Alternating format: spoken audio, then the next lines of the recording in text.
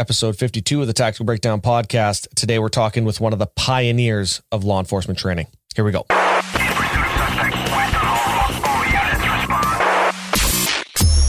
Welcome to the Tactical Breakdown,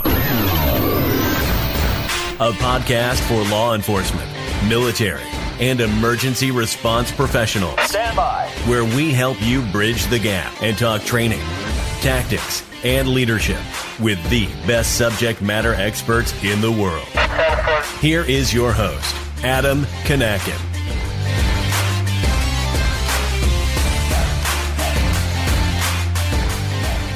All right, episode 52 of the podcast. My name's Adam Kanakin. Thanks so much for being here. This is really so much fun being able to put these out there for you. So I just want to say thank you to you for your support. If this is the first time here, welcome. And make sure to subscribe to the podcast because we have a lot of stuff coming down the pipe for you.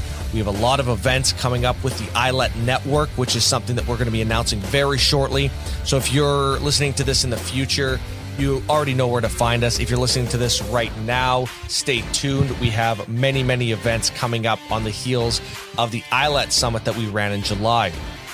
Today's episode is with one of the pioneers in law enforcement training when it comes to use of force and force science, and that, of course, is Dr. Bill Lewinski. If you don't know who Bill is, he is a world-leading expert when it comes to human dynamics involved in high-stress and life-threatening encounters. He is the executive director of the Force Science Institute. If you're in law enforcement, and especially if you're a use of force instructor and you're not already involved with the Force Science Institute, go to forcescience.org. The link is going to be in the show notes here. You have to check them out. Their training is the best in the world.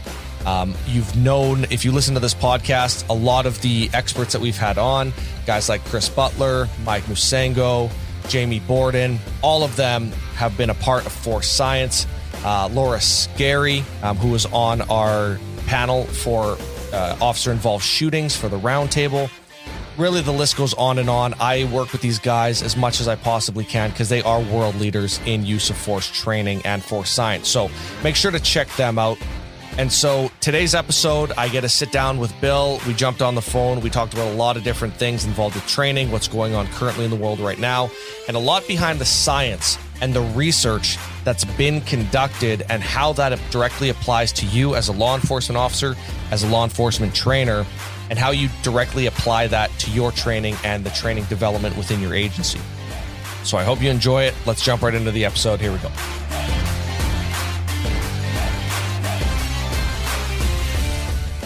Hey, Bill, thank you so much for taking the time and joining us here on the podcast. I've been so excited to finally get you on the show, man. Thank you so much for being here. Oh, Adam, it's our pleasure to be here. You know, we had the opportunity of having you on a live roundtable during the ILET Summit where we talked about use of force. I think we had like 9 instructors on there, a lot of whom have worked together and some were kind of new to the game. Not new to the game, but new to the group that we had kind of established. That was a lot of fun. Was there anything from that you really found valuable about these big group discussions where we have a lot of instructors sharing ideas? I think that type of approach is really valuable. It's a dynamic interaction between knowledgeable people that really kind of stretches the parameters of what people are thinking. And one of the things that characterized that group above all else was it was not only the enthusiasm for training, but the respect that everybody had for each other.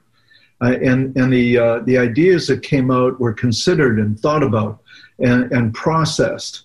And that is so valuable for the people involved as well as for those that are observing. It's not a fight about, is this right or is that right or is this approach right? It's everyone seemed committed to moving the profession forward and listening to the best way to do that, trying to find that. And being a part of that sort of process was really, really exciting and very gratifying. Yeah, it was amazing to have you on. I know a lot of the instructors were excited. We kind of kept it a secret from them, right? We were like, who's the mystery guest? Which was a lot of fun. And a lot of people, if you're listening to this podcast, you've probably heard me mention force science before. I do it quite often. But Bill, I want to give you a second to maybe talk about and explain kind of what force science is and how it came about and why when you talk about leading the way in law enforcement training, especially in the field of use of force training and a whole bunch of other different types of things like studying and the actually academic component of it, can you break down a little bit about what Force Science is about and kind of how the whole company came to be? Okay, well, Adam, I certainly had been in squad cars since a very long time. There was a period there where I was teaching at Minnesota State University in Mankato, and we had and still have a 4-year law enforcement degree program. It is not as clinically based as it was when I was teaching there, but our graduates, after 4 years, would be license eligible to work as police officers. So we included an integrated academic and what's called a clinical program. And I was teaching in that program, and I was teaching a number of courses, one of which was arrest and control techniques, and the other was, we didn't call it that, but it was arrest and control techniques, and the other was a course on tactical communication. I not only taught that, but I also was coordinator of the law enforcement program. So in essence, I connected us to Post and basically was a program director connected directly to Post, making sure that we met all of our Post requirements. But I was also chairperson of the Department of Government. And I was looking at how elsewhere in the university, we were really, really working hard to have a science-based foundation for what we were doing. And the curriculum I was teaching was not evidence-based. It was based on reputation. It was based on what's known as eminence. It is what people who seemed to know what was going on were recommending to be taught at the time. And there was little evidence either for the arrest and control techniques we were doing, the fashion in which we were teaching them, the communication that I was teaching, the kinds of circumstances that I was bringing those communication challenges to.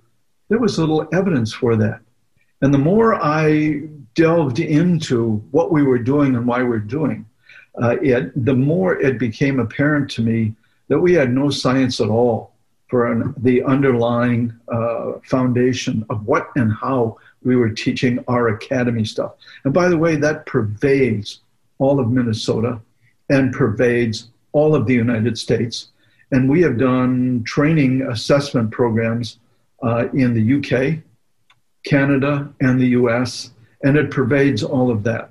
The methodology we use to teach what it is we're teaching really is questionable. So as I was beginning to get into this and explore this, I realized that we needed to begin to develop an evidence foundation for what we were doing. And then we needed, once we assess that, and we're at the stages where we are in the final components of assessing that, we're now moving toward how are we doing that? And how can we begin to incorporate the science of how human beings learn what it is they learn so they make great decisions and really use those skills very effectively in the types of situations that they encounter. I'll give you an example.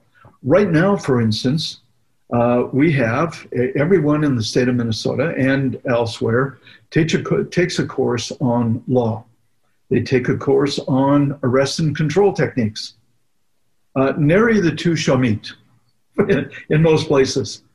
It's very interesting because I can't name a profession that deals with an applied skill in which that skill is regulated.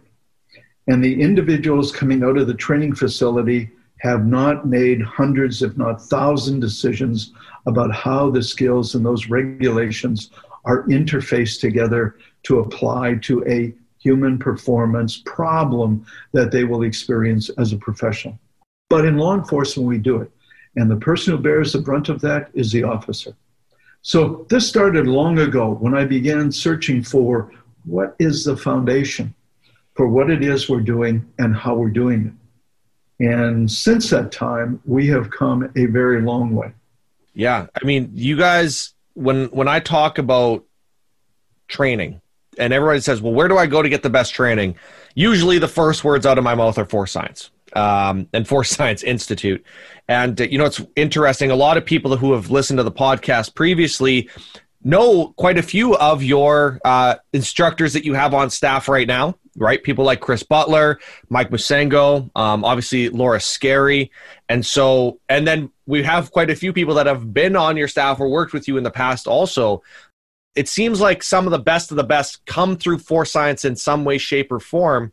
And I think it's because you guys really tie together the research and the science, and you tie it together with the practical application, which is what we find is missing. Usually we have one or the other, but it's hard to put them together, and that's what you specialize in. With that, you guys have some studies that are coming out right now that you've been putting together. Can we talk a bit about those? Because those are really exciting, and the information that's coming out of those is groundbreaking. It sure is, Adam, and we're really we're excited about the studies, primarily because they're moving into a direction. Well, I should start first by saying that one of the first things we did, and it's been misunderstood, but one of the first things we did was started looking at how quickly assaults occur and people turn and the dynamics of an encounter, and what are the realities of the types of problems, physical kinds of challenges that officers will encounter in the street. That started out because we were not looking at how to make officers faster, because you could get faster by training and building your skill better. But the idea is really, if you're an athlete, for instance, how do you make a soccer goalie faster at what they do? Well, there's a certain limitation, and beyond that limitation, you can't really push it much further. And so the same thing exists. If an officer walks up on a vehicle and the driver pulls a gun on the officer, how do we make the officer faster? We have the same problems. There are human limitations to what you can do in certain situations. And the answer to solve that problem lays in how do we identify where we should be, the nature of the incident, and what we can do to contain and control that incident so we're more effective. It is the pre-event elements where officers have the best chance of containing, controlling, and offsetting situations in which they can't be fast enough. And so what we needed to do was look at how quickly do things unfold, and what are the accompanying circumstances that allow somebody to really be effective in decision-making around that. So we spent a great deal of time initially on looking at those dynamics. And that's part of the science foundation that we use to establish Force Science. Right now, though, we are deeply into what's the interpretation of these dynamics? How well have we defined what it is we're looking at? How precise are our measurements? How accurate are they?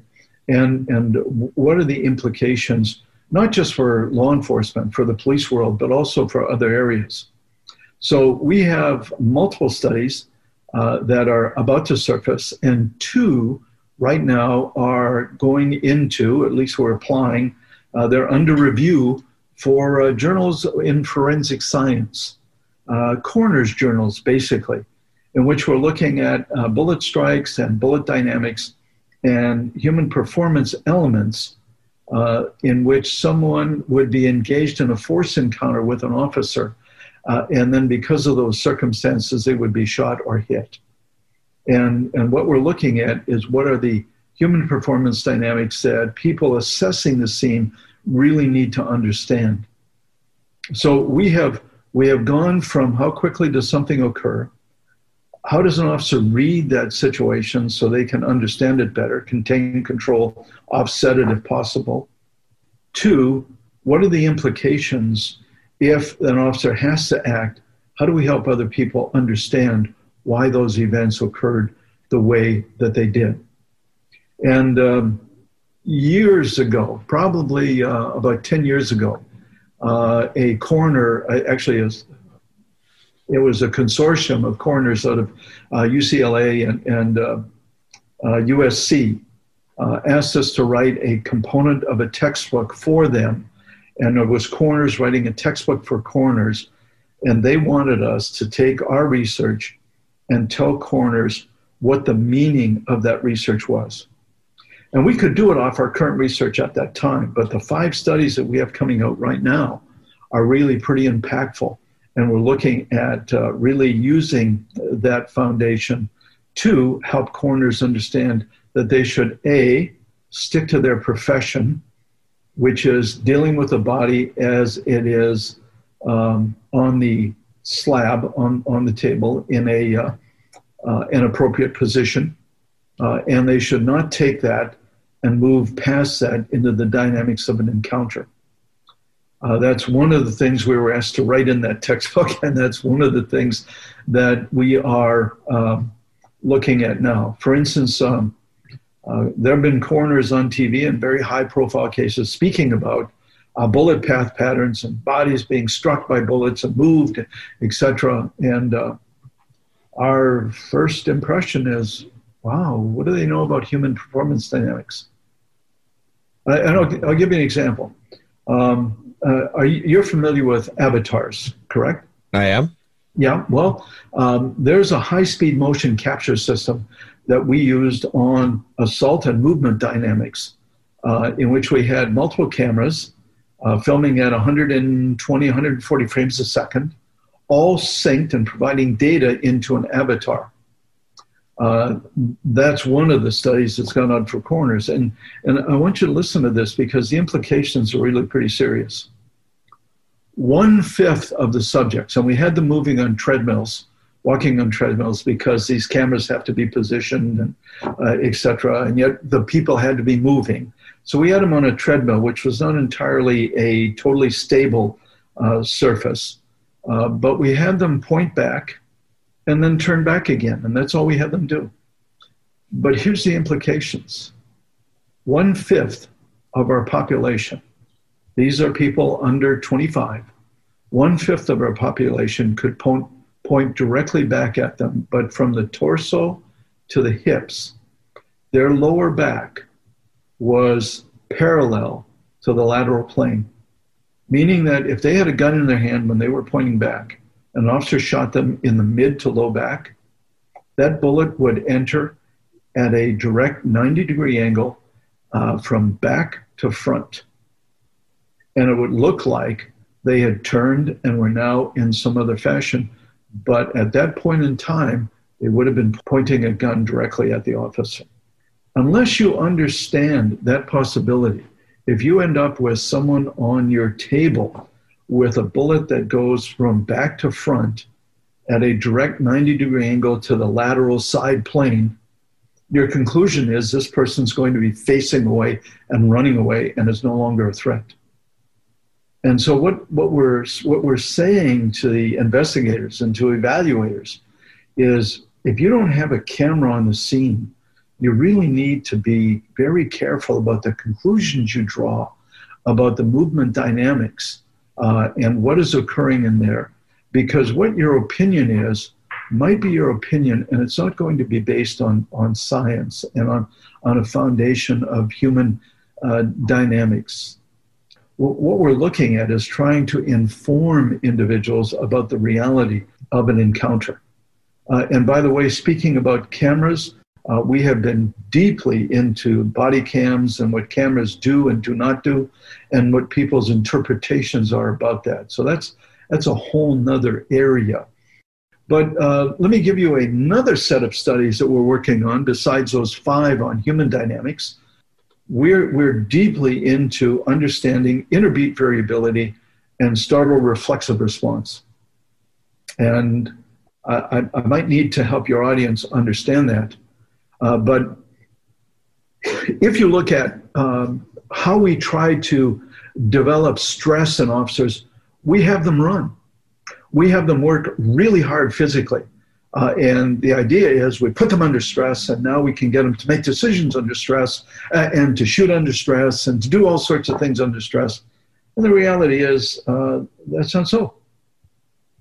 Physical stress is about as different from psychological stress as a mountain is from a molehill. There is no comparison between the two. I'll give you an example. I was with a an attorney, and we were meeting in South Phoenix to plan some stuff, and went on a run on South Mountain. And South Mountain, it's beautiful running trails on the south of Phoenix. And I happened to be sprinting hills with this attorney. And in the middle of the hill, and it's about 200 meters long, about 220 yards, and it's about a 45-degree angle. And halfway up the hill, I turned to my partner, who's an attorney, and I say, Bill, what is 33 by 22? And he tells me to go, you know what? Because all of his attentional resources are focused on maintaining his effort to get up the hill. But once we're up the hill, his pulse is 190 beats a minute. He can see horizon, he can see his watch. He can work the mechanics on his watch. And I asked him 22 by 33, and he gives me the answer. Physical distress does not correlate with the cognitive response that comes when you come face to face with someone with the intent and ability to kill you who's acting on it in that moment.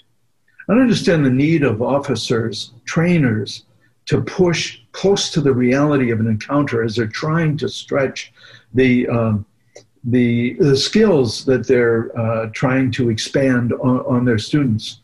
But to equate physical distress with the psychological distress is really to not understand the relationship between those two. Because the brain not only operates differently, but the heart does as well. There's a very different beat system, and there's a different variability in that beat that we are paying close attention to as we're doing actually 2 research projects that we're just in the process of finishing, and both of them are part of a PhD study for a person graduating in exercise physiology. But we're looking at a stress response in relation to a life-threatening situation. And along with that, and I'll take you back to the podcast, because one of the people on the group was Tony Blauer. And Tony Blauer is noted for his startle reflexive response. And boy, did that study validate Tony Blauer's startle reflexive response. Because a considerable number of officers, when they were suddenly confronted in the middle, we had them get tied up in an encounter dealing with a witness to a violent event, when they were suddenly approached and assaulted by the perpetrator of that event they were investigating. And under the assault, that rapid assault, we got a startle reflexive response in a significant number of our subjects that meant their hands were coming up almost as if they were going to protect their face. The problem was they had to drive to get their gun out to defend themselves. And the startle reflexive response was not conditioned or correlated with an appropriate reaction in that situation to go for the gun versus to protect against a physical threat. So we've recorded that. I don't know if Tony Blauer has recorded that at all, but it surfaced in our study, and it's a very interesting sort of component to it. But we're looking at how do we condition a startle reflexive response to something that might be more appropriate for the type of event that created that startle. So if there's an assault against the upper body, you come up to the head. If there's an assault to the lower body, you go down. If there's a deadly force assault, you go for your gun. If that's possible, if that's your choice, how do we condition the appropriate response? As the next question, maybe we should talk to Tony about that, but that's a really interesting sort of component that is coming out of that research. So we're getting startle response, and we're getting a interbeat variability response that connects to arousal levels, which then connects to memory and other sorts of issues that we're also in the process of investigating. Yeah, absolutely. So, I mean, we can, and that'd be a great conversation. We should do one where it's the 3 of us on a call. I'm sure Tony would love to do that as well. You know, and we talked about it during that round table. It's really kind of 2 sides to the same coin, which is why I love the dichotomy of it, is that, you know, Tony's been teaching that stuff for years, like 30 years almost. And now it's coming around to, it's like, well, how do we prove that?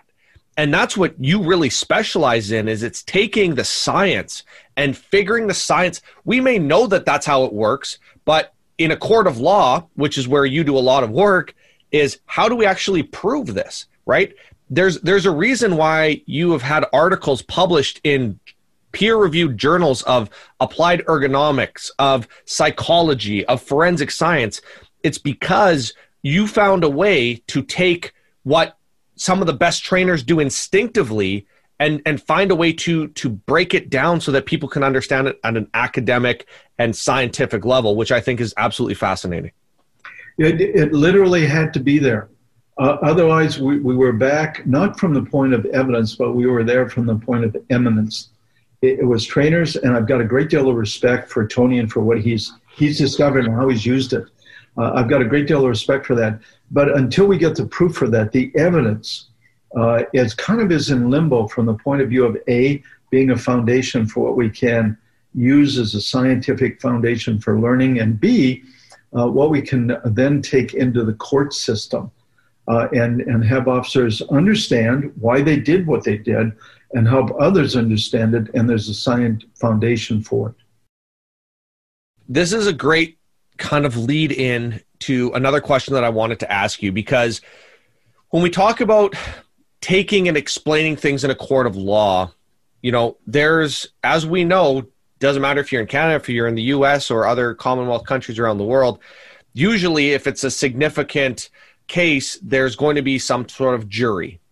And with that jury means you have people of the general public, right, of your community. The problem is that general public may or may not understand anything about policing, may not understand anything about the science. And I know one of the things that you're passionate about talking about is getting the public invested and getting them involved in the education of what we need to be teaching them about the profession of policing, about the science behind these interactions between the police and the community.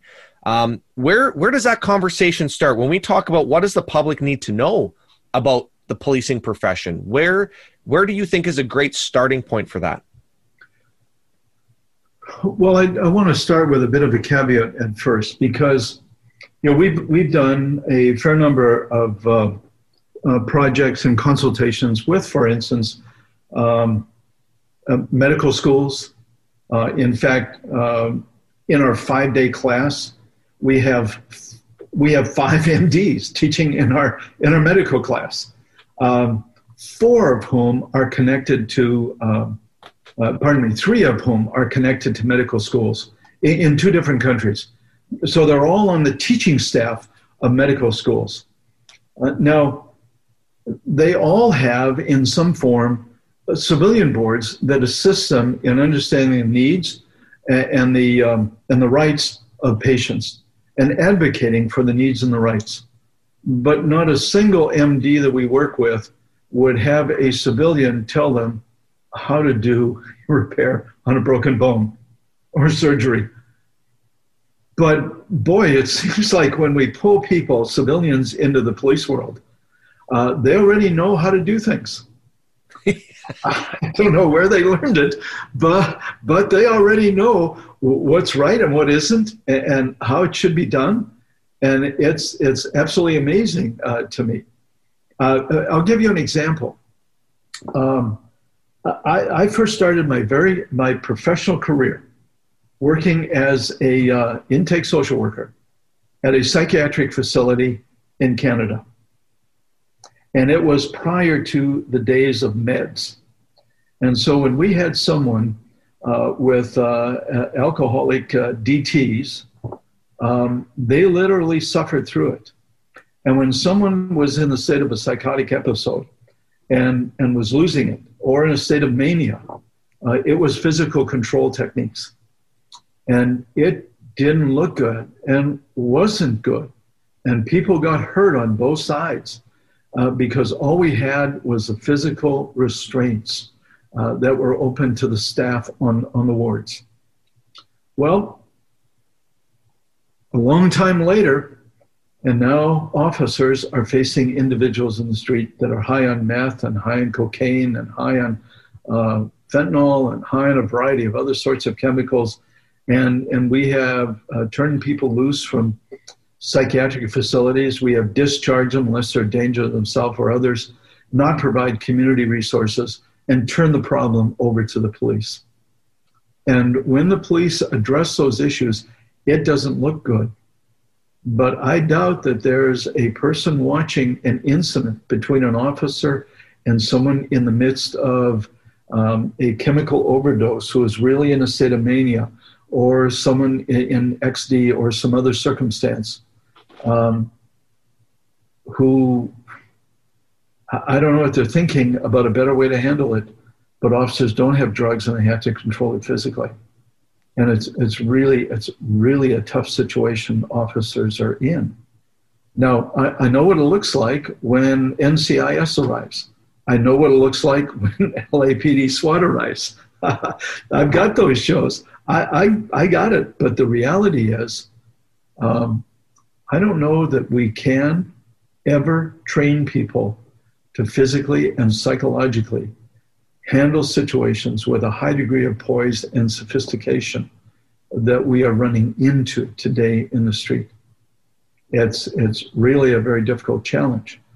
And it raises the issue that police profession today encounters more and varied situations than any other profession in the world. It is the most varied from the point of view of skills needed, and it is the most varied from the point of view of the types of situations that they encounter. So given that, you have to compare it with what I said earlier, that I know of no profession that trains people so poorly but expects so much.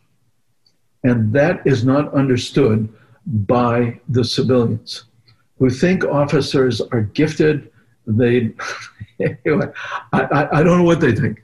I just know that we have done a survey. It's not published because we've only surveyed 8 different universities and 400 students. But we know that the police use of force, I'll give you a discrepancy here between reality and civilian in their perception. Police use of force in all arrest situations is actually well under 1%. I'll repeat that. Arrest situations in which officers are most likely to face resistance, the use of force is less than 1%. And in that use of force situations, deadly force is a small portion of 1% of all of that 1% of force. So it is really a small portion. And yet, when we do a survey of undergraduate students at some major universities in the Midwest and in the South, in Florida, for instance, the students tell us that they believe that police officers shoot 1 out of 5 citizens that they interact with. It's absolutely astounding. It's absolutely astounding. The lack of understanding of the type of problems officers encounter, the reality of those encounters, how difficult they are, the challenge within the profession to build the skills, to recruit the people and build the skills and provide those people with the resources they need on the street. All of that is really missing from our communication and our dialogue with people in the community. And so I think there's a lot they do not know. And yet they believe they do. And that's the conundrum, is how do you help people who are firmly convinced that something is going to work to solve the problem when they don't even know what the problem is? In fact, I was just reading something from Evidence-Based Policing, which is the American Society for Evidence-Based Policing. And they were saying that if we're going to do something, we should actually do something that works. And my thought on that rather, was the very first thing we need to do is define the problem. And one of the things I'm finding with civilians is civilians think they know what the problem is, but it hasn't been very well defined. We throw all sorts of things at the profession, primarily promoted by civilians, that are not evidence-based, and we have tried them. I don't know if you remember when body cams were not in prevalent use, that people expected body cams to solve the problem with perceived excessive force by police. And now what we find is we get body cams providing evidence that perceived excessive force is still fairly high. And I should be careful because I'm calling it perceived excessive force, not actual excessive force. You need to know what is required to handle a situation before you come to a conclusion it's excessive. And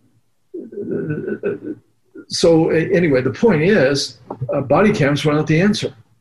We thought communications was the answer. That's communications are not the answer. De-escalation is the answer. De-escalation is not the answer. We need to define the problem before we implement a solution. And that problem needs to be defined empirically, and the solution needs to be evidence-based for actually changing the dynamics of what you're dealing with. I'll give you an illustration. I am a firm believer in the effect of communication, but communication that is taught effectively so the officer can actually implement it. We, for instance, did an assessment on communication in a country other than the United States and found that they were severely deficient in communication and built a program for them that provided 4 times the amount of practical exercise and information they had previously.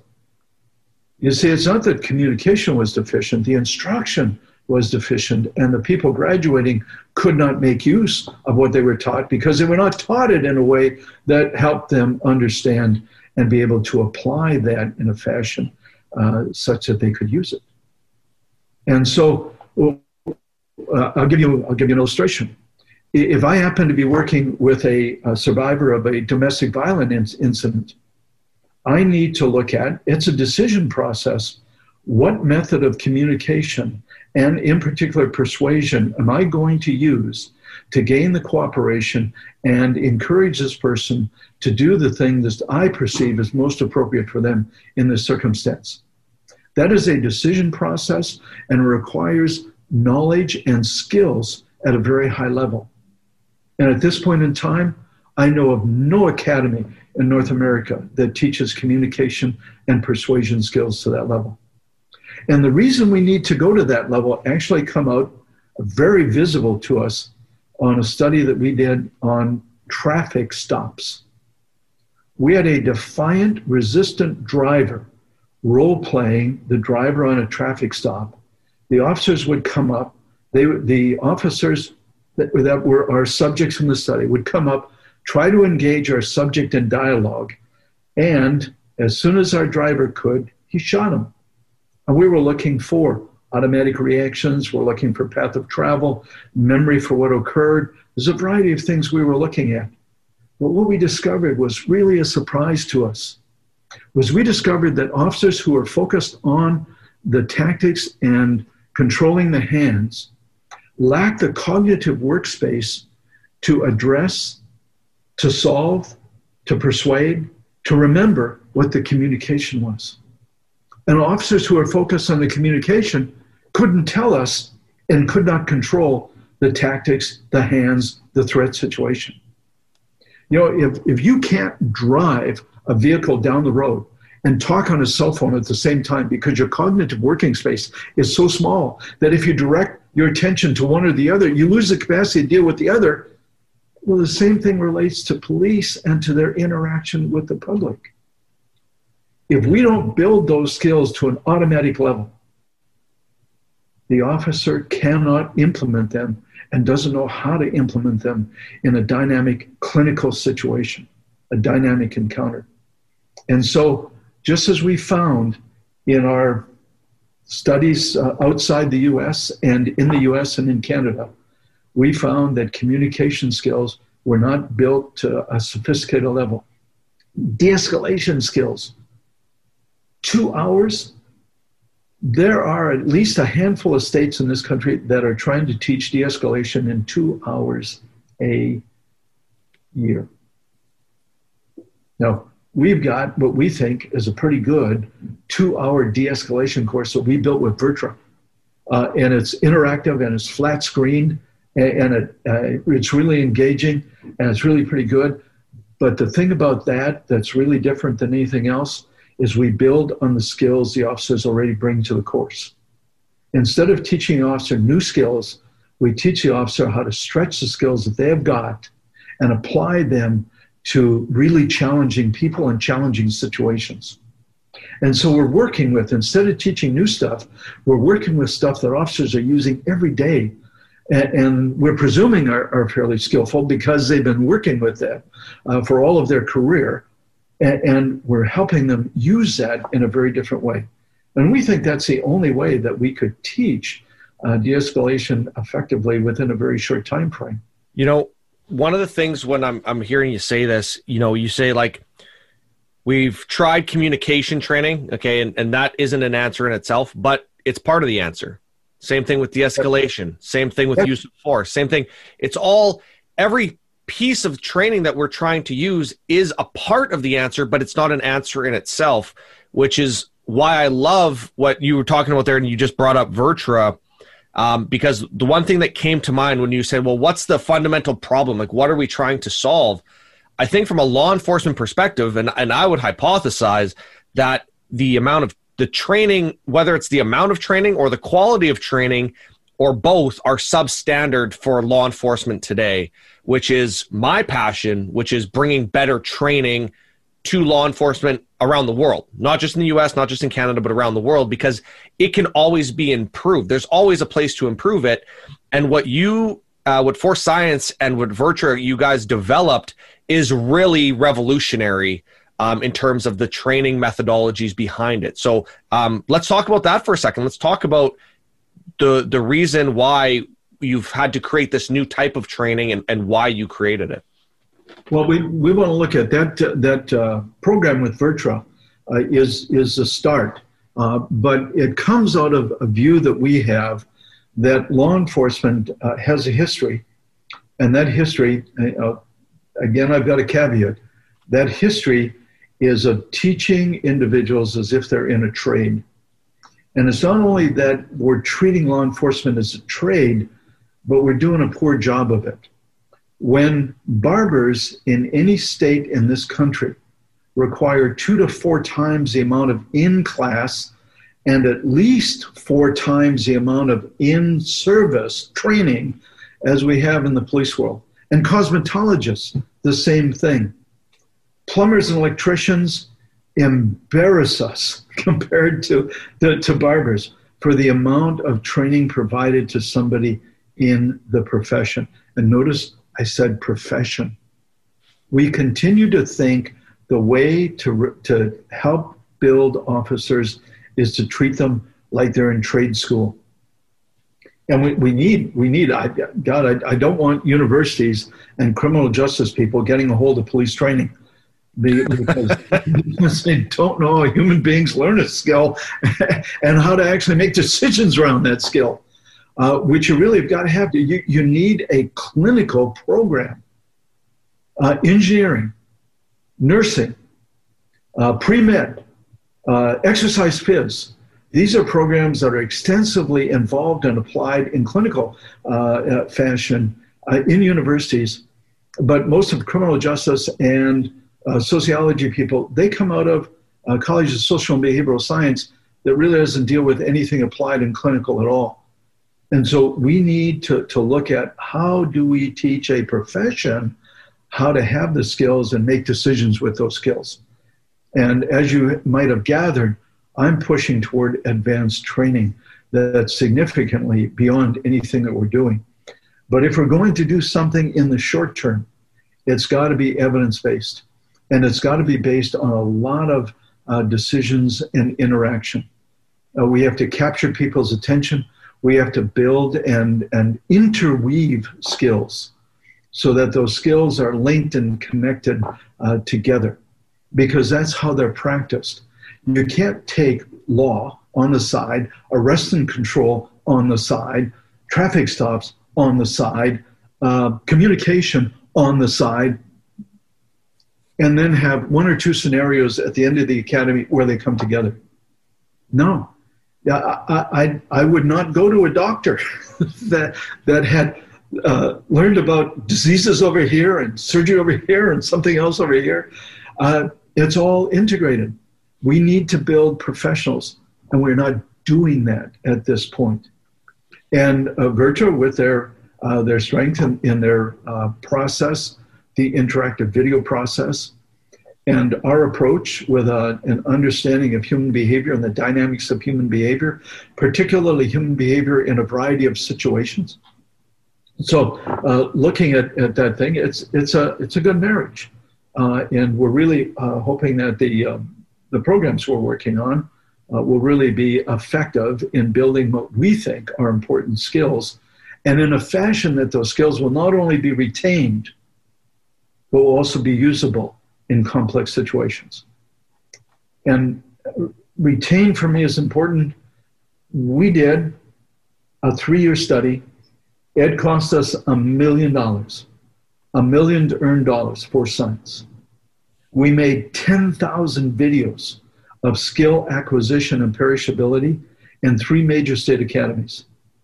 And we found that by the time people graduated from the academy, they could barely do the skills that they were looking at. And we used arrest and control skills as models for all other skills, including communication and decision and the rest of it, because it allowed us to measure things in a very visible and a very dynamic way. And we found that by the time people graduated from the academy, the skills were not functional in a non-stress situation. The person could not replicate the skill. 40%, less than 40% actually hit a main step.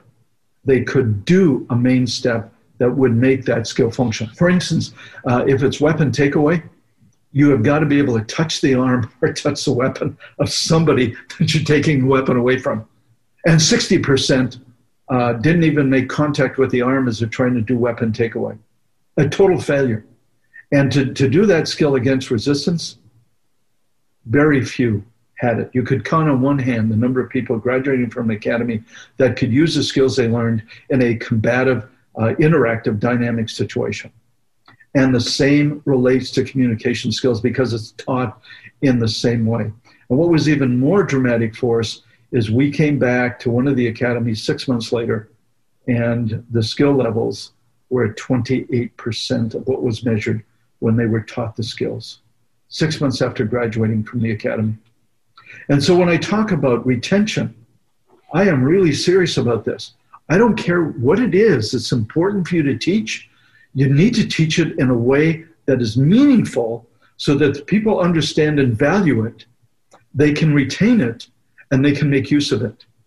And that's an evidence foundation training program. And we know how to do that.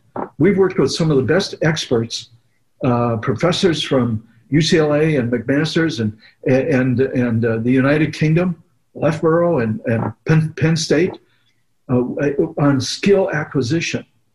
And we understand that how we're doing it in the police profession needs to be different. Virtua understands it as well. And in our training programs, especially our advanced specialist program, we not only introduce our students to the topic areas about how to do it this way, but they get to interview the experts who did that.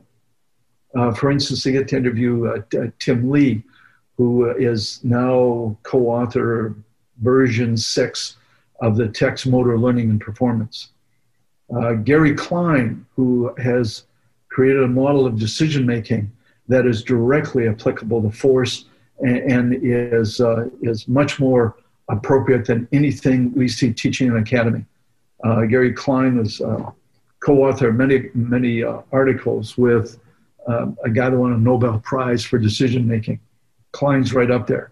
And the students in our advanced course not only read Klein's work and other work on decision-making, but they get to interview Gary Klein about their problems and what Klein thinks about how to help their officers become better decision-makers.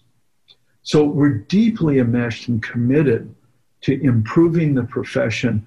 And I think that starts way back. You asked me where we started. We started way back when I was teaching, God knows what, for what reason, because I was told to do so. And it's a questioning of why and how that led us to be here. And we formed great partnerships. But most of all, Adam, as you point out, we have been very, very gifted by the people who have come to us and want to work with us. And that includes you and includes so many other people, literally internationally. Australia, South Africa, Hong Kong, Switzerland, Germany. We have worked with some of the best officers, some of the best scholars in those countries. And it's been a blessing to us at Force Science. And I talk about us because I'm the face, but there's, as you note, there's a hell of a teaching team and research team behind us. In fact, right now we have 4 universities working with us on our research projects. So it's a hell of a team that we have trying to make this profession better and trying to do justice for the officers who are out there tackling the problems that society challenges them with. You know, that's when I tell people all the time, get outside your bubble, right? Get outside your own box and get information and knowledge from other places. You know, it's funny because I can say that till I'm blue in the face when I say, go look at these different countries, see what they're doing, go see what these different organizations and companies are putting together for training that are leading the way in training development. And then you take a organization or company like Force Science, and you are doing the exact same thing and reaching out and getting knowledge and information from a bunch of other places because you understand that that is where that innovation comes from, that you're not going to always have the best idea. Like you need other people. You need to be able to bounce ideas off of other people to really create these innovations in training. And I'd love to ask you, because a lot of people that listen to this podcast are law enforcement instructors. They're instructors, they're FTOs, or maybe they're even recruit officers, but they listen to this and they say, well, that's great, but how can I apply that to me? Right? Like, how does this apply to me? So can we maybe create an example for an academy instructor on like one topic and maybe give them a quick explanation of what you see now, usually in academy training, versus what they could be doing to start interleaving their training without having to have a whole new budget and redesign their training programs. Because I think the most amazing thing about what we're talking about when we talk about interleaving training is it's really just a concept of how you're actually producing the training content for your students. It's not something that costs money. It's really on the instructor to be able to take that and integrate it in a different way. So can we maybe create an example there that you could walk through to help an instructor on how would they do this themselves in their academy class?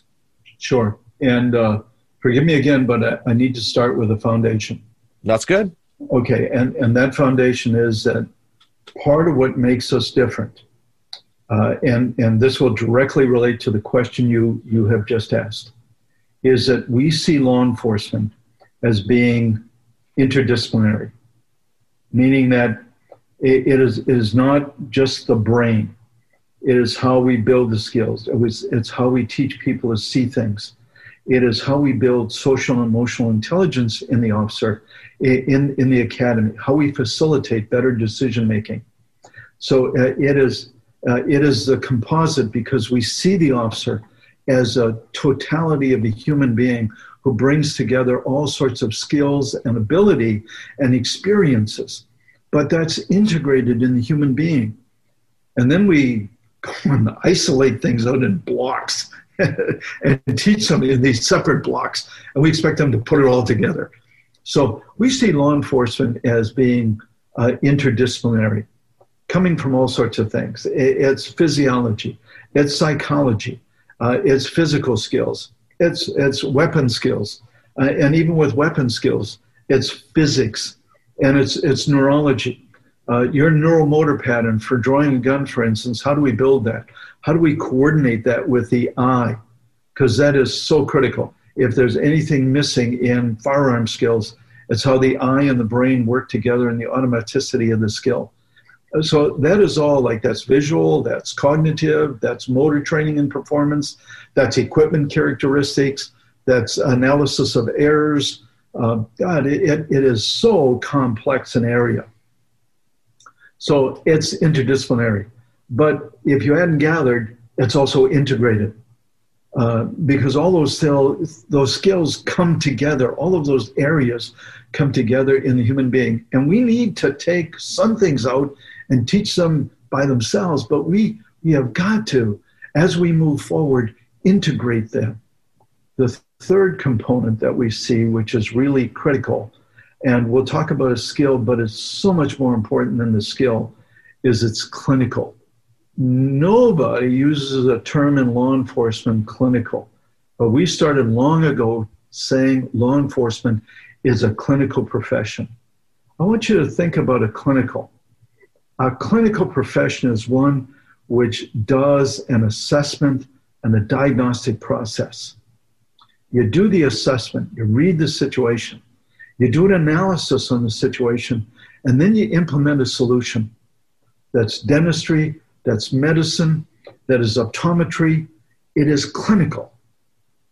And law enforcement is the same way. It does the same thing.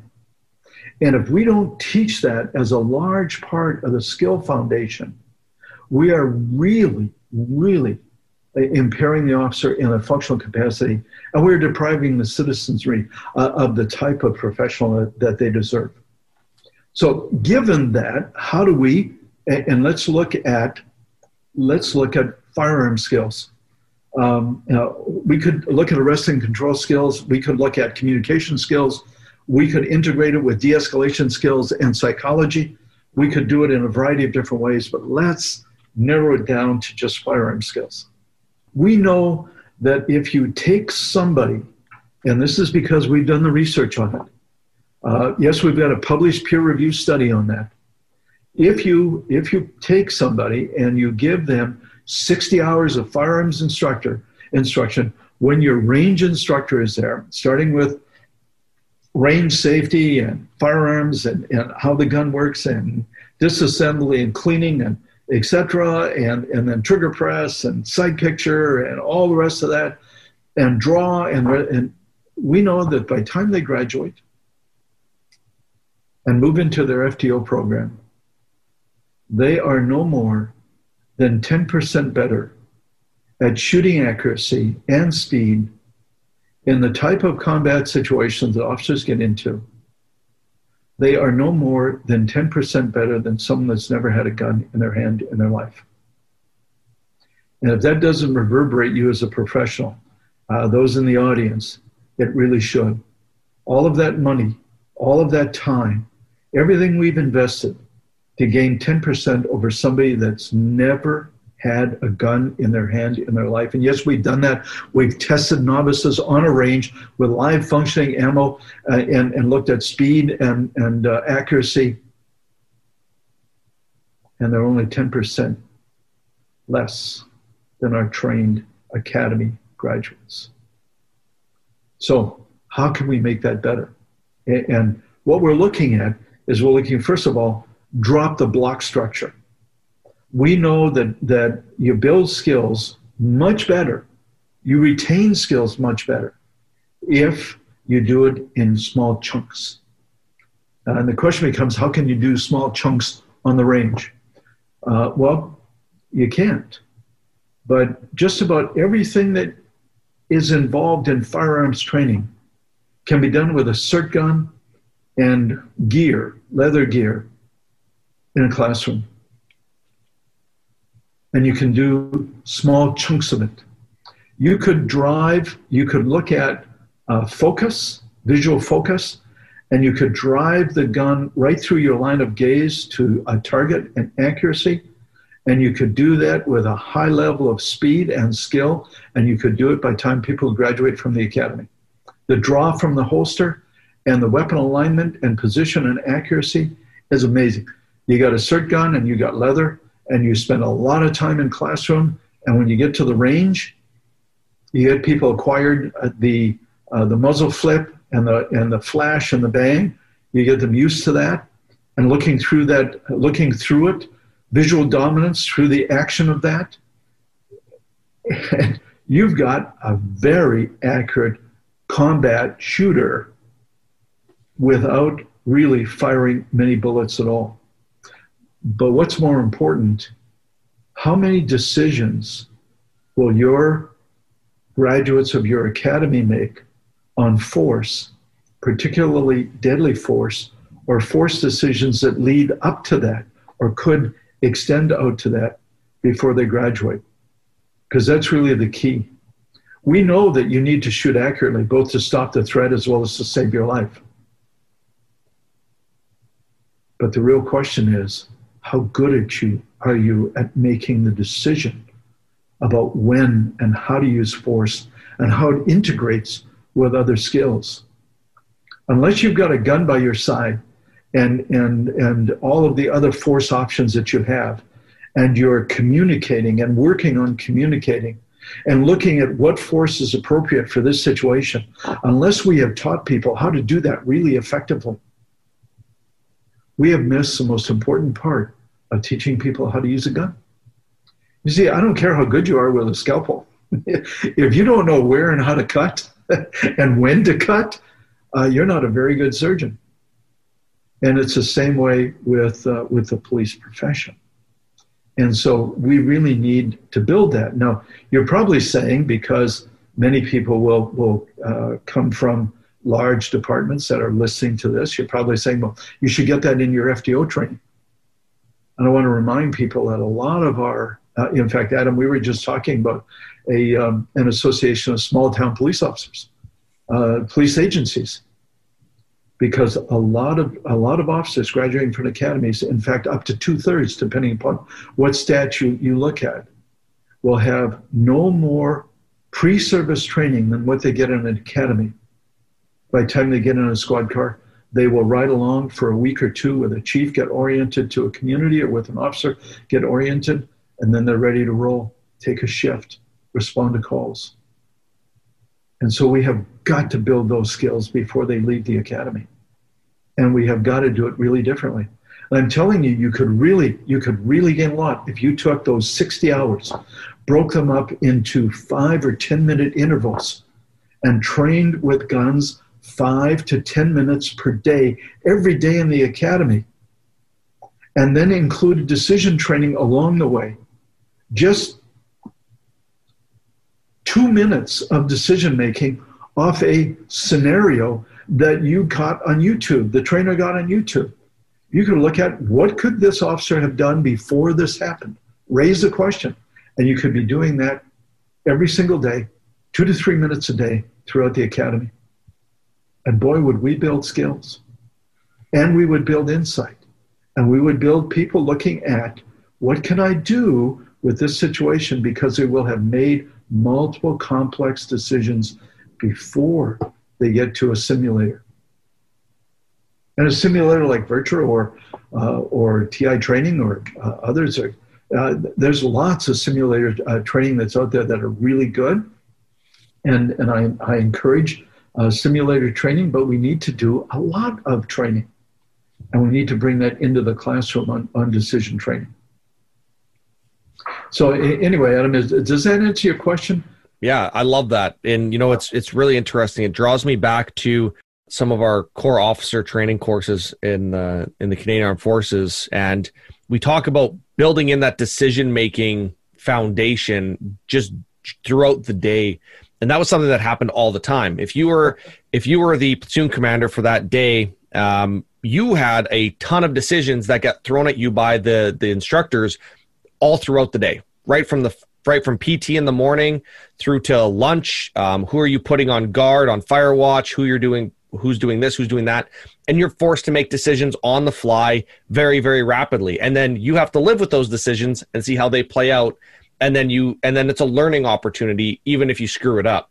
And right. We have to teach people how to make decisions. And the way to do it is to have them make decisions and to make mistakes, because to make a decision for which it has to be perfect, you never risk, and you'll never stretch into new boundaries, and you'll never get to consider things that you said were so important. We get stuck in our compartments. And when you're looking at something, you need to step beyond and you need to see from outside. And you need to do that by taking risks in decision making. And the only way to do that is to do what you're talking about. Have people make lots of decisions and understand how complex they are and how involved they are. I can see a whole nother rabbit hole opening up here for us to go down. So I'm going to try to resist that urge, and I have a hard time doing that. Before we go there, I'd like to give you one quote that I think is really, really representative of this, and that hopefully Academy instructors will get a lot out of it.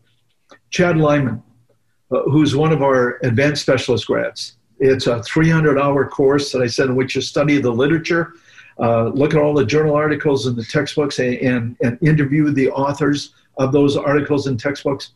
Chad Lyman's a graduate of that class.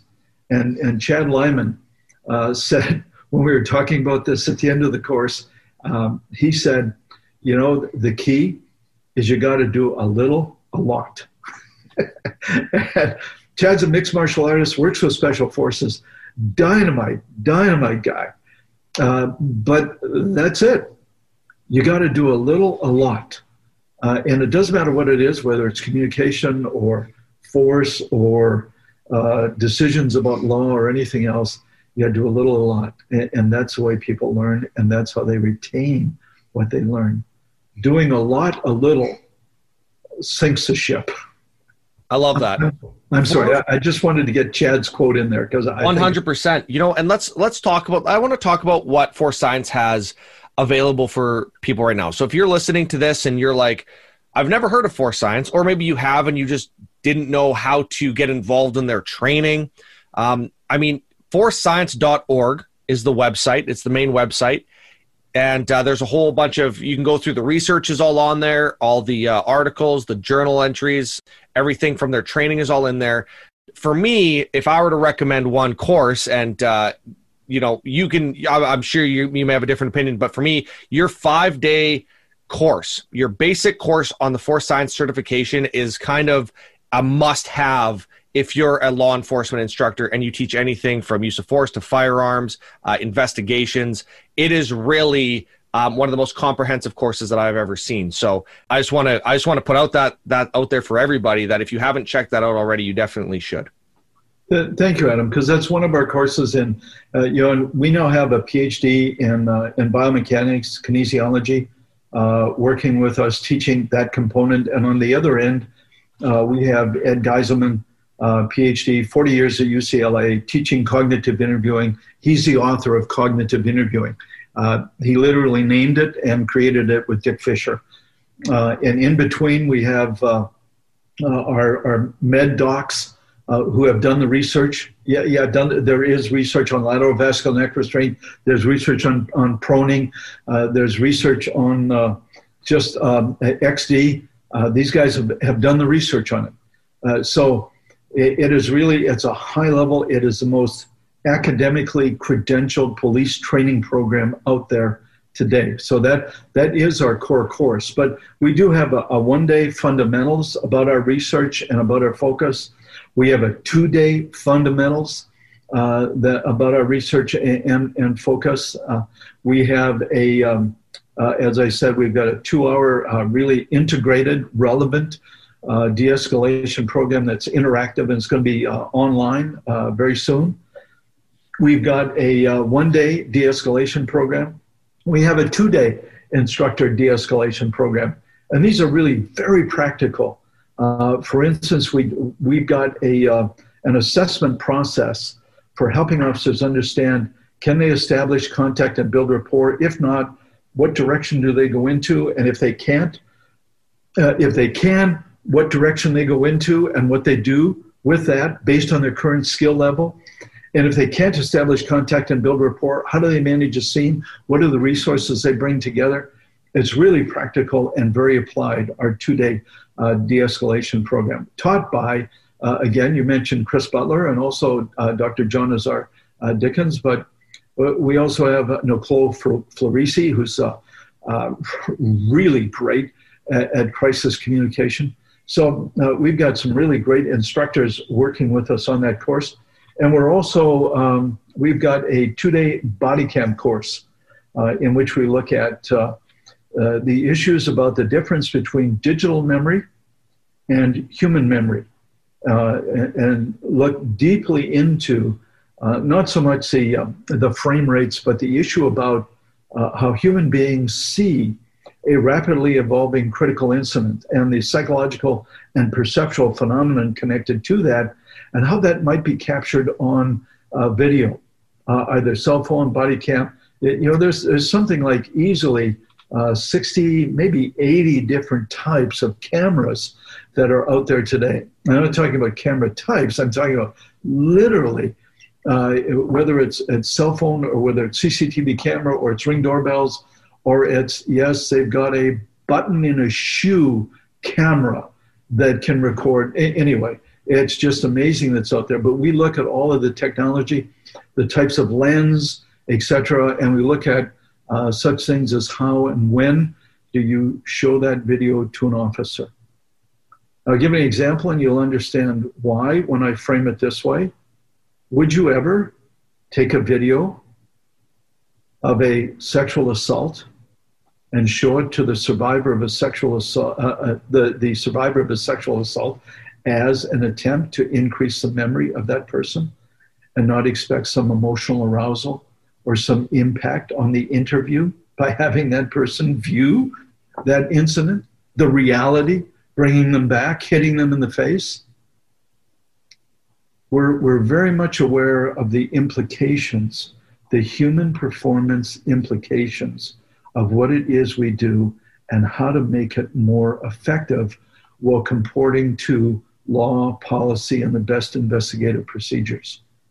So we have a body cam course that kind of looks at those human performance elements and also the technical elements, and looks at what do investigators need to know? How do we need to frame things? How do we show it to civilians, et cetera? And we know that some people are under constraint degrees, so they have got to show video within a period of time.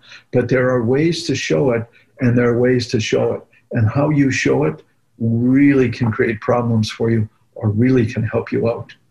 And so in a very practical and applied way, we bring the science and we bring the knowledge of human behavior and the realities of video in today's law enforcement and society, and we mesh it all together in a 2-day program that will be online. We'll be ready to go with that the end of next month. Awesome. So yeah, this should be, as you hear this, that should be available almost right away from the time this episode launches. And Bill, just real quickly, before we jump off here, I want to say thank you so much for taking the time and sharing your knowledge and wisdom with us. And, it's always an honor when I get a chance to talk with you. We've had a lot of opportunities lately, and every single time I take so much away from it. You should see the amount of notes I have written down right now, just from our short conversation. And I'm really looking forward to a lot of the collaborations that we've talked about moving forward. And so if you listen to this podcast and you like what you hear Dr. Lewinski talking about with Force Science, stay tuned for more, because there's going to be a lot more coming down the pipe for you. So, Bill, thank you so much for taking the time with me today. It's been an honor. Adam, can I put in a plug? One more plug? 100%. Okay. VirTra has just offered a dozen free scholarships to a 5-day cert course. So they will cover the tuition, $1,650 tuition for the week-long course. And if you go to our website or you go to VirTra website, you can enter or you can nominate an officer. And they've got their pick in 2021 of any of the courses that we offer, including our online course, because we'll be putting it online as well by 2021. So that's another collaboration between us and VirTra. But Adam, it's always a pleasure to work with you.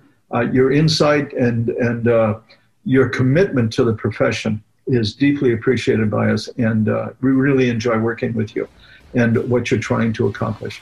We share that value. So thank you for having us on and the opportunity to share our work with the audience.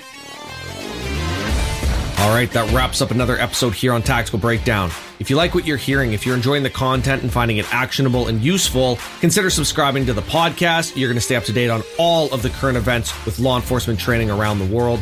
And if you haven't already heard about the International Law Enforcement Training Summit, you need to jump over to iletsummit.com. Check that out. The live version is done and gone. That took place in July 2020. But you have the ability to get lifetime access to all of the training that's been developed for a very, very, very low price. Make sure to use the promo code BREAKDOWN to save even more. Check that out at iletsummit.com. Thanks again for being here with us at the Tactical Breakdown. And until next time, stay safe.